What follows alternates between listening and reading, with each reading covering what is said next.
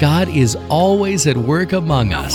As business owners, Gail and Jason have sought to be a light in their community as they steward their furniture business, Slumberland Furniture in Kearney, Grand Island, and Columbus. So during the Christmas season, they started making homes for the holidays, providing beds to families in need.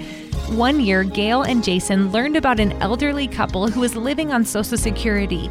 He had been working to supplement their income until he was injured. Then they received a call from Health and Human Services that their grandchildren were removed from their home.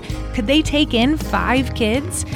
Not wanting their grandchildren to go into the foster care system, the couple said yes, but all 5 kids had to sleep in one room, on the floor, on one full-size mattress, and they had hardly enough blankets to go around. The couple felt inadequate to provide for these grandkids, so she had been praying desperately, asking God to confirm they were doing the right thing.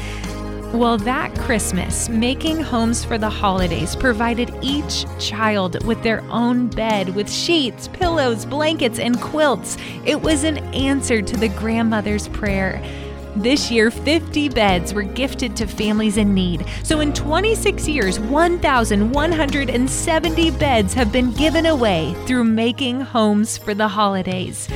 God is on the move through those who are being light in this dark world, like Gail and Jason, and who are sharing the light with others through events like Making Homes for the Holidays. God is doing something right now.